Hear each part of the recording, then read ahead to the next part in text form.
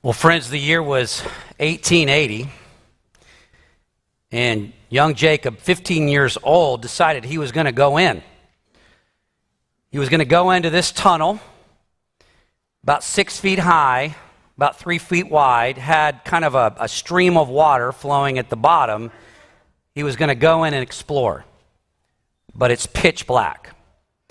So he goes in, probably about 60 feet, and he was going against the current, and so he stumbles and falls.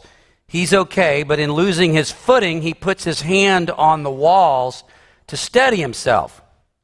And as he steadied himself to get up, he noticed that the carvings in the wall, this was a tunnel that had been carved out of solid rock.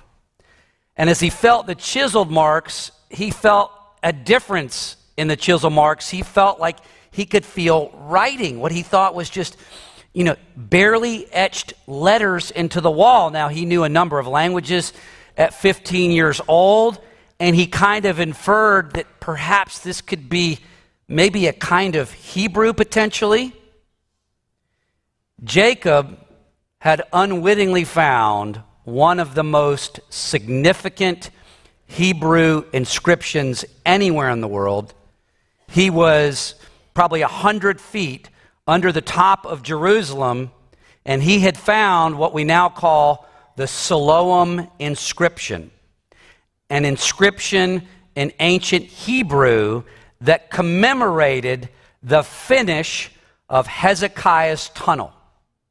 King Hezekiah was Hezekiah, and King Hezekiah was the king in Jerusalem around 705 BC, and he had commissioned his engineers to tunnel through solid rock from the top of Jerusalem outside the city near the Gihon Springs to tunnel all the way through under Jerusalem and build what we now know as the Pool of Siloam, where Jesus performed some miracles, that he was going to divert the water from the Gihon Springs under Jerusalem into this Pool of Siloam. It was an engineering feat. Those engineers, with no sonar, no navigation, this is 701 BC, no sonar, no modern means of navigation, were able to dig from either side and meet in the middle. In fact, this is what the inscription says in ancient Hebrew. This is the story of the tunnel. As the work neared completion, with only a small distance remaining to be excavated, a worker's voice was heard calling to his fellow laborer, like between the rock. The laborers carving from both ends, they met in the middle, their picks striving one against the other. They were carving through a third of a mile into solid rock. The engineers were so good that every 100 feet, they would lower the incline an inch. Basically, it's a half-degree grade all the way through that would make the water come through at just a consistent, like soft rate. What would cause Hezekiah to put all of the time and the effort and the resources to divert this water from the Gihon Springs down and create the Pool of Siloam? Why not just go out there and get the water? What would cause someone to do this? One word: Assyria. The name itself conjures up images of fear and danger and slaughter and terror. Just that one word, Assyria, conjures up such fearful images. What would cause Hezekiah to hew through a third of a mile of solid rock? Well, this passage is going to answer that question. So, beloved, please stand for the reading of God's Word. Remember, as we're leading up to the advent of the Lord Jesus Christ, all of these sermons are anticipating the celebration of Advent as we work our way there. We're going chronologically through the prophets. Last week we were in Hosea. This week we're in Isaiah, and we're going to get closer and closer to the advent of Jesus. So Isaiah chapter 36, verses 1 through 15. Remember, beloved, these are the very written words of God. In the 14th year of King Hezekiah's reign, think about 701 BC, Sennacherib, king of Assyria, he attacked all the fortified cities of Judah and captured them. Then the king of Assyria sent his field commander with a large army from Lachish to King Hezekiah at Jerusalem. When the commander stopped at the aqueduct of the upper pool on the road to the launderer's field, Eliakim, son of Hilkiah, the palace administrator, Shebna, the secretary, and Joah, son of Asaph, the recorder, went out to him. So these were going to be the ambassadors of the Hebrews, the negotiators, if you will.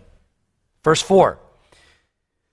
The Assyrian field commander said to them, now I'm reading from the NIV in case you're wondering. The Assyrian field commander said to them, tell Hezekiah, tell him the following. This is what the great king, the king of Assyria, says. On what are you basing this confidence of yours? You say you have counsel and might for war, but you speak only empty words. On whom are you depending that you rebel against me? Look, I know you are depending on Egypt, that splintered reed of a staff, which pierces the hand of anyone who leans on it. Such is Pharaoh, king of Egypt, to all who depend on him. But if you say to me, well, we're depending on the Lord our God, Yahweh. Well, isn't he the one whose high places and altars Hezekiah removed, saying to Judah and Jerusalem, you must worship before this altar? Come now, make a bargain with my master, the king of Assyria. I will give you 2,000 horses if you can put riders on them. Well, how then can you repulse one officer of the least of my master's officials, even though you are depending on Egypt for chariots and horsemen? Furthermore, have I come to attack and destroy this land without the Lord? The Lord himself told me to march against this country and destroy it. Then Eliakim, Shebna, and Joah said to the field commander, please speak to your servants in Aramaic, since we understand it. Don't speak to us in Hebrew in the hearing of the people on the wall. But the Assyrian field commander replied, was it only to your master and you that my master sent me to say these things, and not to the people sitting on the wall, who, like you, will have to eat their own excrement and drink their own urine? Then the commander stood and called out, implied in a loud voice in Hebrew, hear the words of the great king, the king of Assyria. This is what the king says. Do not let Hezekiah deceive you. He cannot deliver you. Do not let Hezekiah persuade you to trust in the Lord, when Hezekiah reassures you that the Lord will surely deliver us. This city will not be given into the hand of the king of Assyria.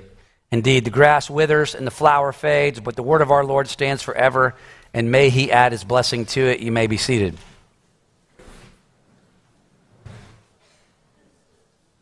How in the world does this passage relate to Advent? Do you have any idea how a passage like this should prepare our heart for Advent? The answer is that the shadow of Immanuel falls all over this passage. In fact, the context of Isaiah 36 and 37 is the rejection of perhaps the most significant Old Testament prophecy ever communicated. We've already confessed it. We love it. It's quoted in Matthew. The virgin will give birth to a son, and you shall call his name what? Immanuel. That prophecy was given roughly 30 years before the events of this passage. And Hezekiah's father, Ahaz, was on the throne at that time. And Hezekiah's father, the king in Jerusalem, faced a difficult crisis of his own. Judah was being invaded. Jerusalem was threatened to be overcome. Ahaz didn't know what to do. Enter maybe the greatest prophet of the Old Testament, Isaiah, onto the scene. Isaiah comes to Ahaz and says, trust in the Lord. Don't worry about these nations that are threatening you. I will provide for you. I'll care for you. I will deliver for you. I will even give you a sign to show you that I'm capable of doing this. Ahaz, Hezekiah's father, in false religiosity, says, no, thank you. I don't want the sign. In response to that, God said through Isaiah to Ahaz, well, you're going to get a sign. The virgin will give birth to a son, and you shall call him Immanuel. Ahaz rejected the sign.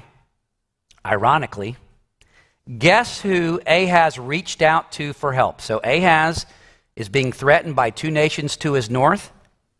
Ahaz can trust in the Lord and God's provision, or Ahaz can trust in someone else. Do you remember your Old Testament? Who did Ahaz trust in? Ahaz got on the hotline and called Sennacherib, king of Assyria. Ahaz called the Assyrians and asked him for help. Asked the Assyrians to be their redeemer and their deliverer. And guess what? The Assyrians obliged. They came down and destroyed the nations that were threatening Jerusalem. But guess what they did to Ahaz and the Jews in Judah? They made them a vassal state. And so from that point on, the Hebrews in Judah were vassals. They were subjects of the king of Assyria. Fast forward 30 years later. Hezekiah, Ahaz's son, I think that's the 12th generation of Davidic kings since David. We're 12 generations later. Hezekiah is on the throne. He's not like his father. He's a godly king who wants to bring reform to Jerusalem and Judah. And he tells, basically in modern vernacular, he tells Sennacherib, go jump in a lake. We worship the Lord our God. We worship him alone. We will not be paying you tribute anymore. You can get lost. That did not go well for the people in Judah, the people in Jerusalem. When Hezekiah says that, ultimately the Assyrians come down and they invade. And they conquer and destroy, as the text says, all the fortified cities in Judah. They just lay waste to the entire area. Look at verse 2. This is fascinating.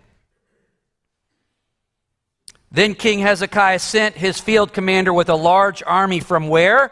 From Lachish to King Hezekiah at Jerusalem. Do you know that to this day you can go and see the siege ramp that this Assyrian field commander built to conquer Lachish, which is 30 miles to the southwest of Jerusalem? It is the oldest known ancient Near Eastern siege ramp that has ever been found. Over 22,000 tons of stones were piled up outside the wall in Lachish, so the Assyrians could ultimately go over the wall. It had 22,000 tons of stones, over 200 feet wide and 200 feet in length, and had a mortar on the top. Google it when you get home. You can still see the actual siege ramp to Lachish. Well, that was viewed as like a defense city for Jerusalem. And once it had been taken, now all that remained was Jerusalem. Over 200,000 Assyrians, the best soldiers in the world, had surrounded the city of Jerusalem, demanding that the doors be open. Incredible. Hezekiah said, no, you cannot come in this city. I am not opening the doors. I can remember, I've told you before this story, but when I look at this passage, it always reminds me when I was about 8 years old or 10 years old, and my mother and I, we had gone shopping somewhere in Charlotte, and we come out to our car. You may remember this story. I just have to tell it.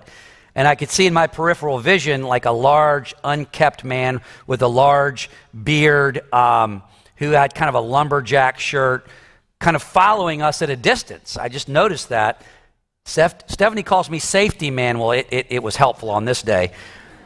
My mother was oblivious. I could see this guy in my peripheral vision. He's kind of shadowing us.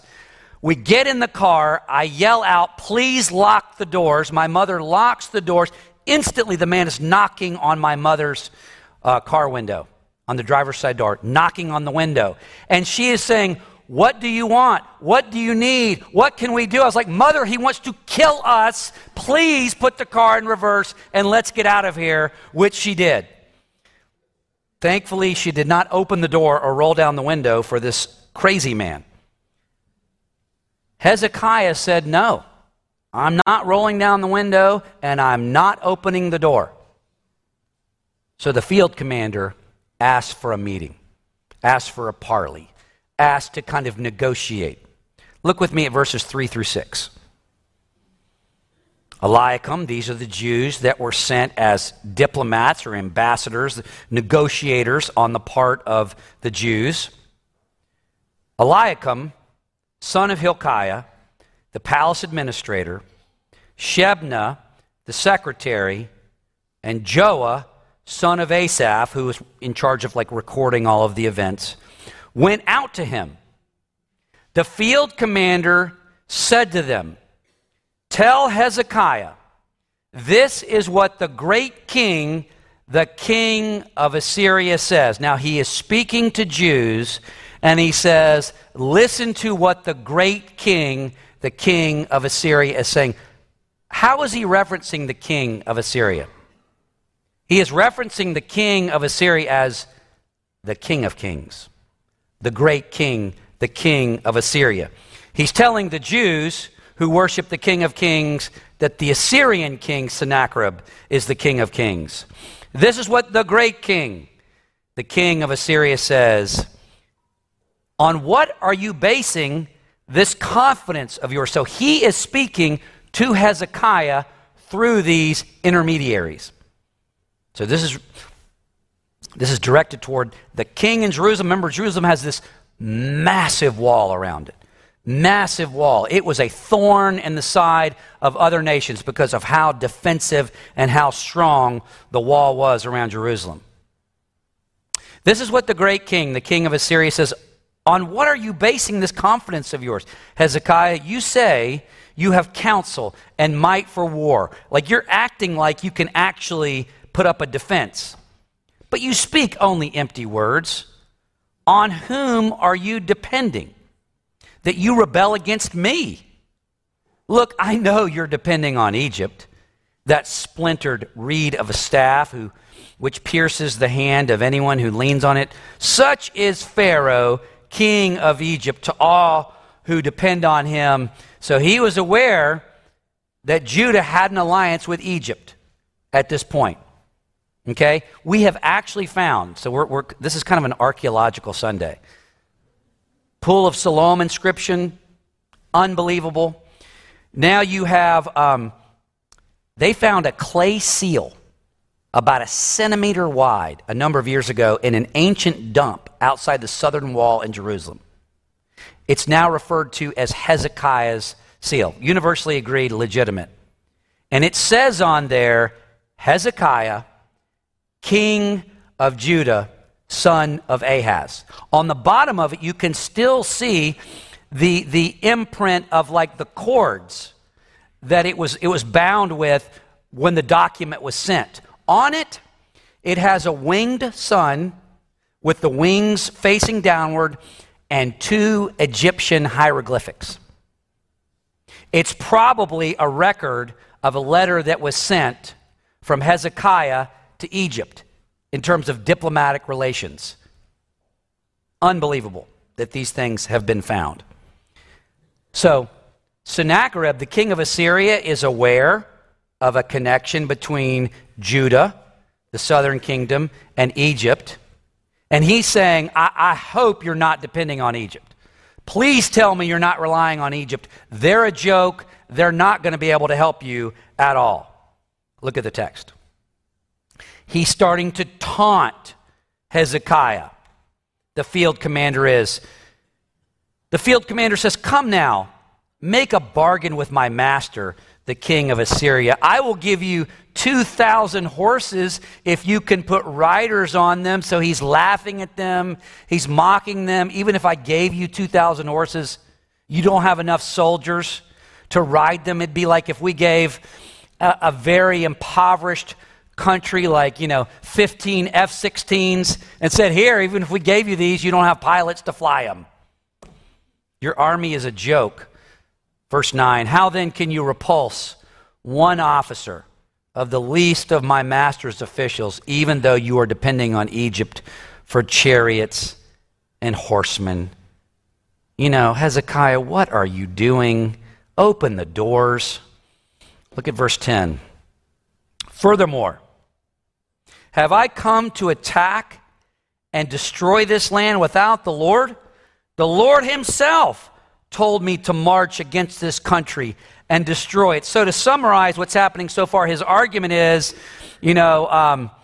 we've got you surrounded. Egypt is a joke. They can't help you. Your army is pitiful, and your God told me to come. That's a pretty compelling argument so far. Okay, look at the response in verse 11 of the Jewish emissaries. This makes all the sense in the world. Then Eliakim, Shebna, and Joah said to the field commander, please speak to your servants in Aramaic, since we understand it. Don't speak to us in Hebrew in the hearing of the people on the wall. Well, Aramaic was the language of diplomacy. Okay, your regular Jew inside Jerusalem would not have understood Aramaic. So the Jewish emissaries were concerned that if the people in the wall hear what's going on, they're going to engage in a mutiny, in a revolt. They'll open the doors for the Assyrians. So please speak to us in Aramaic, in a language the people don't understand. Because the field commander is speaking in a way that everybody can hear. Look at verse 12. But the commander replied, was it only to your master and you that my master sent me to say these things, and not to the people sitting on the wall, who, like you, when we engage in this siege, when we cut off all supplies to the city, will have to eat their own excrement, their own filth, and drink their own urine. Oh no, I'm not going to speak in Aramaic. I'm going to speak in Hebrew.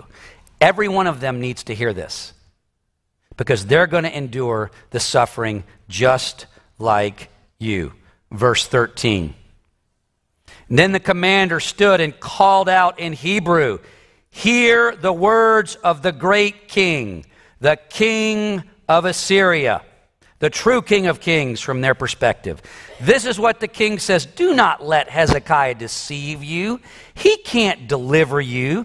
Do not let Hezekiah persuade you to trust in the Lord when he says the Lord will surely deliver us, and this city will not be given into the hand of the king of Assyria. Use your brains, people. You have no chance, no shot. he is a master motivator.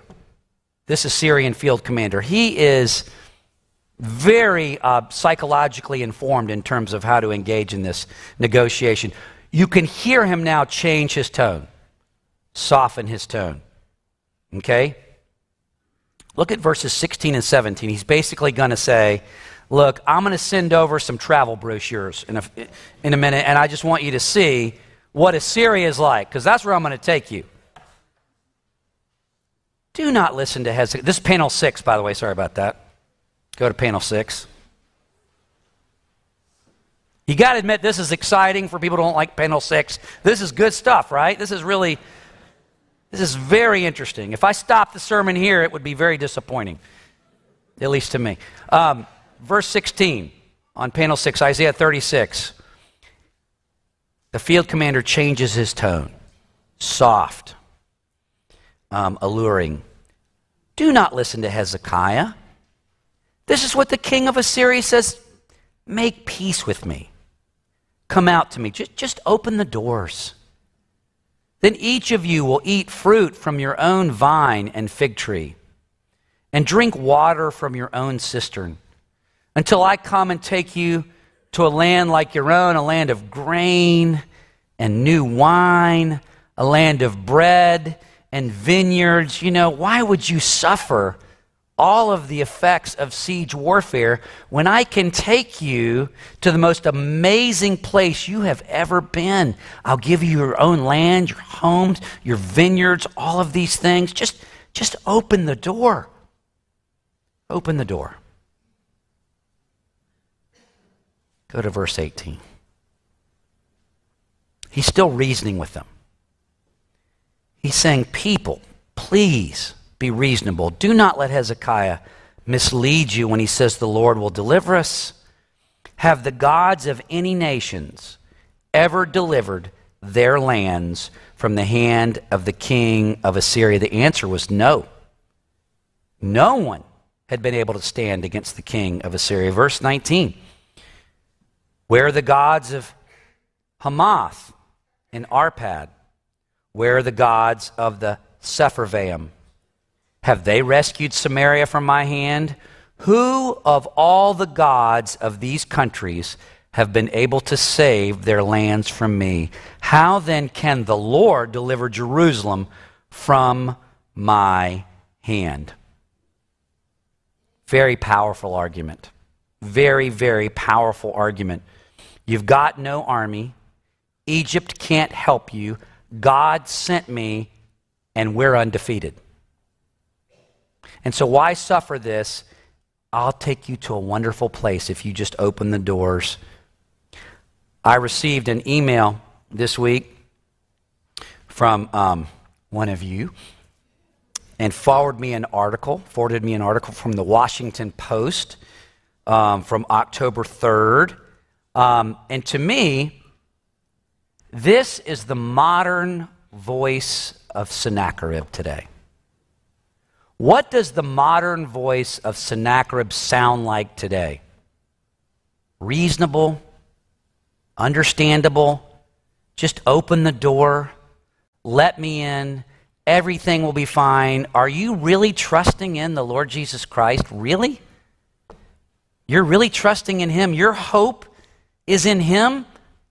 Don't all the religions of the world think they're right? Don't all the religions of the world think their way is the only way? Why in the world would you believe in Jesus of Nazareth? So the author's name is Kate Cohen, and she wrote a book called America Doesn't Need More God, It Needs More Atheists. Subtitle, that's the name of the article. The name of the book is We of Little Faith, Why I Stopped Pretending to Believe, and Maybe You Should Too. Okay, so the article that was sent to me is titled America Doesn't Need More God, It Needs More Atheists. Here's her story. And I really do think this is a good modern equivalent of the way that the world would speak to your heart and mind, asking you to open the door, a metaphor of unbelief. She writes, I like to say that my kids made me an atheist, but really what they did was make me honest. I was raised Jewish with Sabbath prayers and religious school, a bar mitzvah and a Jewish wedding, but I don't remember ever truly believing that God was out there listening to me sing songs of praise.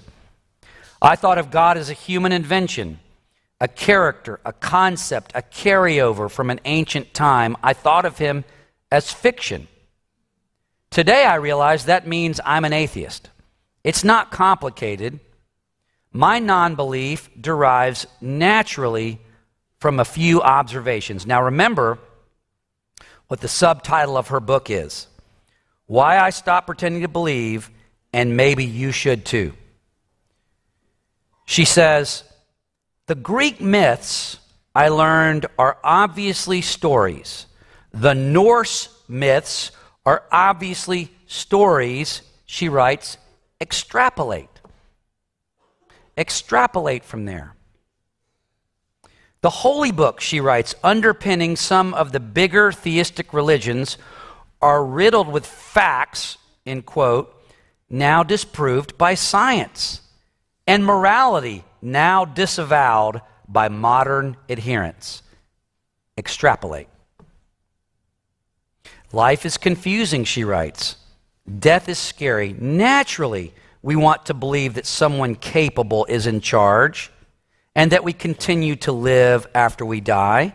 But wanting that to be the case doesn't make it so.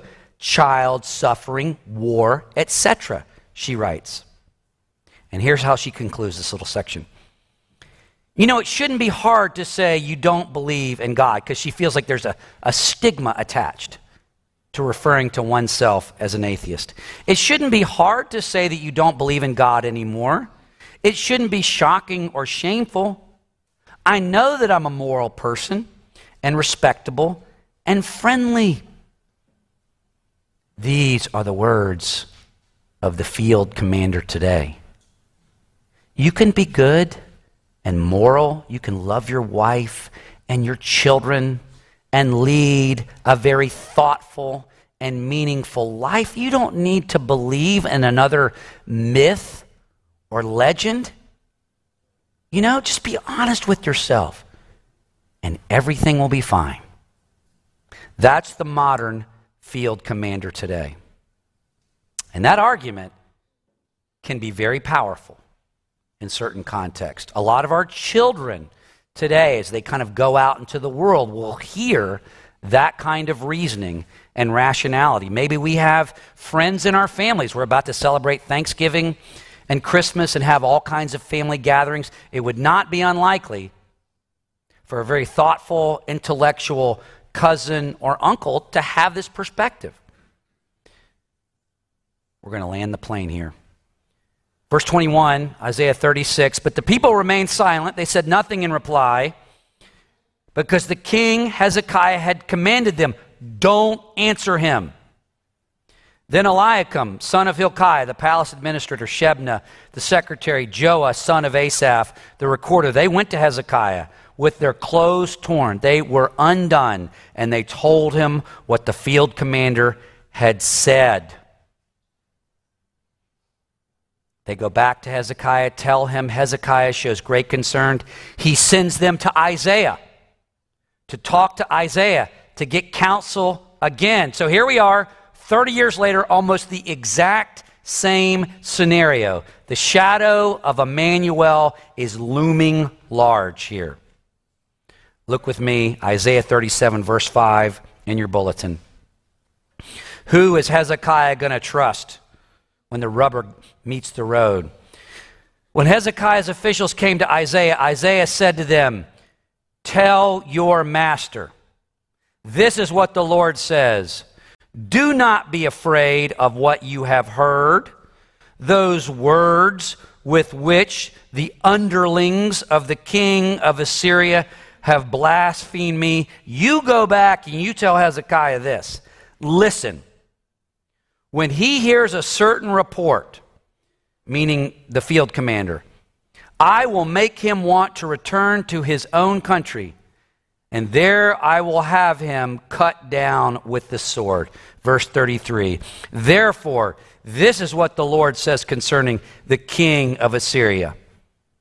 He will not enter this city or so much as even shoot an arrow here. Now think about how inconceivable this is. There's over 200,000 Assyrians surrounding Jerusalem. You can go see the siege ramp that was built in Lachish and the ruins of the people that were slaughtered there, and God is telling his Davidic king, they won't even shoot an arrow at your city if you trust me. That's pretty amazing. Verse 33. Therefore, this is what the Lord says concerning the king of Assyria. He will not enter this city or shoot an arrow here. He will not come before it with a shield or build a siege ramp against it. By the way he came, he will return. He will not enter this city, declares the Lord. I will defend this city and save it. Why? On what basis? For my sake and the sake of my servant David. The shadow of Immanuel looms large. God will save his people and save his city, not ultimately for their good, although it will be for the sake of my servant David, to honor my covenant, to preserve my people. I will save you. Look with me at verse 36. Now, last thing I'll say, one more second. This just is mind-blowing. Last little archaeological piece of pottery we found. They have found a piece of pottery called Sennacherib's prison. 6 sides to it, Sennacherib's prison. Written in this cuneiform that is dated exactly during this time. Sennacherib recorded this battle from the Assyrian perspective. He says, on that prism, I have trapped Hezekiah like a bird in a cage. And it goes on to describe, how Hezekiah was totally surrounded. Guess what it does not contain? Because it's full of brags and boast. Guess what it does not contain? It does not mention that they won the battle. It does not mention anything about taking the city. Why is that? Verse 36 and following. The angel of the Lord. Who's the angel of the Lord? That's the Lord Jesus Christ, the true David. Went out and put to death 185,000 in the Assyrian camp. When the people got up the next morning, there were all dead bodies. So Sennacherib, king of Assyria, broke camp and withdrew. He returned to Nineveh and stayed there, and then ultimately he was killed by his own children. Beloved, who are you going to trust in the difficult times of life? The claims of the world, they seem reasonable, they seem persuasive, they seem compelling. The craziest thing of all, a virgin will give birth to a son and you will call his name Immanuel. That's where we're placing our trust. You better believe it. That's where we're placing our trust. The Son of David in the person of Christ, our Immanuel, always, always, always delivers those who trust in him. And we're going to be reassured about this and reminded of this week after week after week. Beloved, this is just incredible stuff as we prepare the way for Advent. Let's pray. Our gracious God and Father, we do thank you for the ways, the creative and differing ways you use to defend, protect, deliver, and redeem your people. We know that your word is always true. That when you said that not so much as an arrow would be shot at the city of Jerusalem, that came true in every respect. We thank you, Heavenly Father, that for the sake of your servant David, you delivered your people and gave them a snapshot of a much greater redemption and delivery to come. We thank you for giving us David, our Immanuel. Prepare our hearts for this wonderful season, we pray in Jesus' name. Amen.